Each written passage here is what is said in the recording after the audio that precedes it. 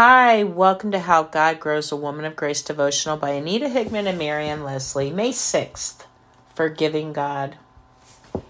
But you are a forgiving God, gracious and compassionate, slow to anger and abounding in love. Therefore, you did not desert them. Nehemiah 9. The Israelites had just finished rebuilding the wall of Jerusalem, establishing the boundaries of the holy city of God. Now they gathered together to confess their sins and to read from the book of the law and to worship God as one body.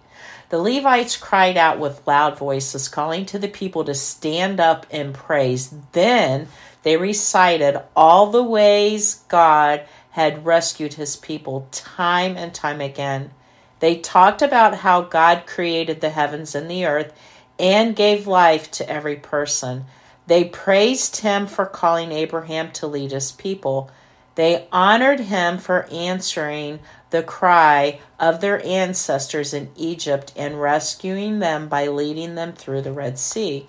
Boy, wouldn't that be a sight to see? Every time I watch the Ten Commandments and the sea is parted, it just blows my mind what God did for his people. They spoke of how God delivered his commands to his people, but they did not obey. Instead, they turned away from him and failed to remember all that he had done for them. And even then, God did not desert his people. He forgave them time after time. He offered them grace. If God, after all he did for his people, can forgive their betrayal and rebellion, who can we forgive today? Pray with me, Lord. You have set a high standard for forgiveness. Help me to get better at forgiving others. Amen.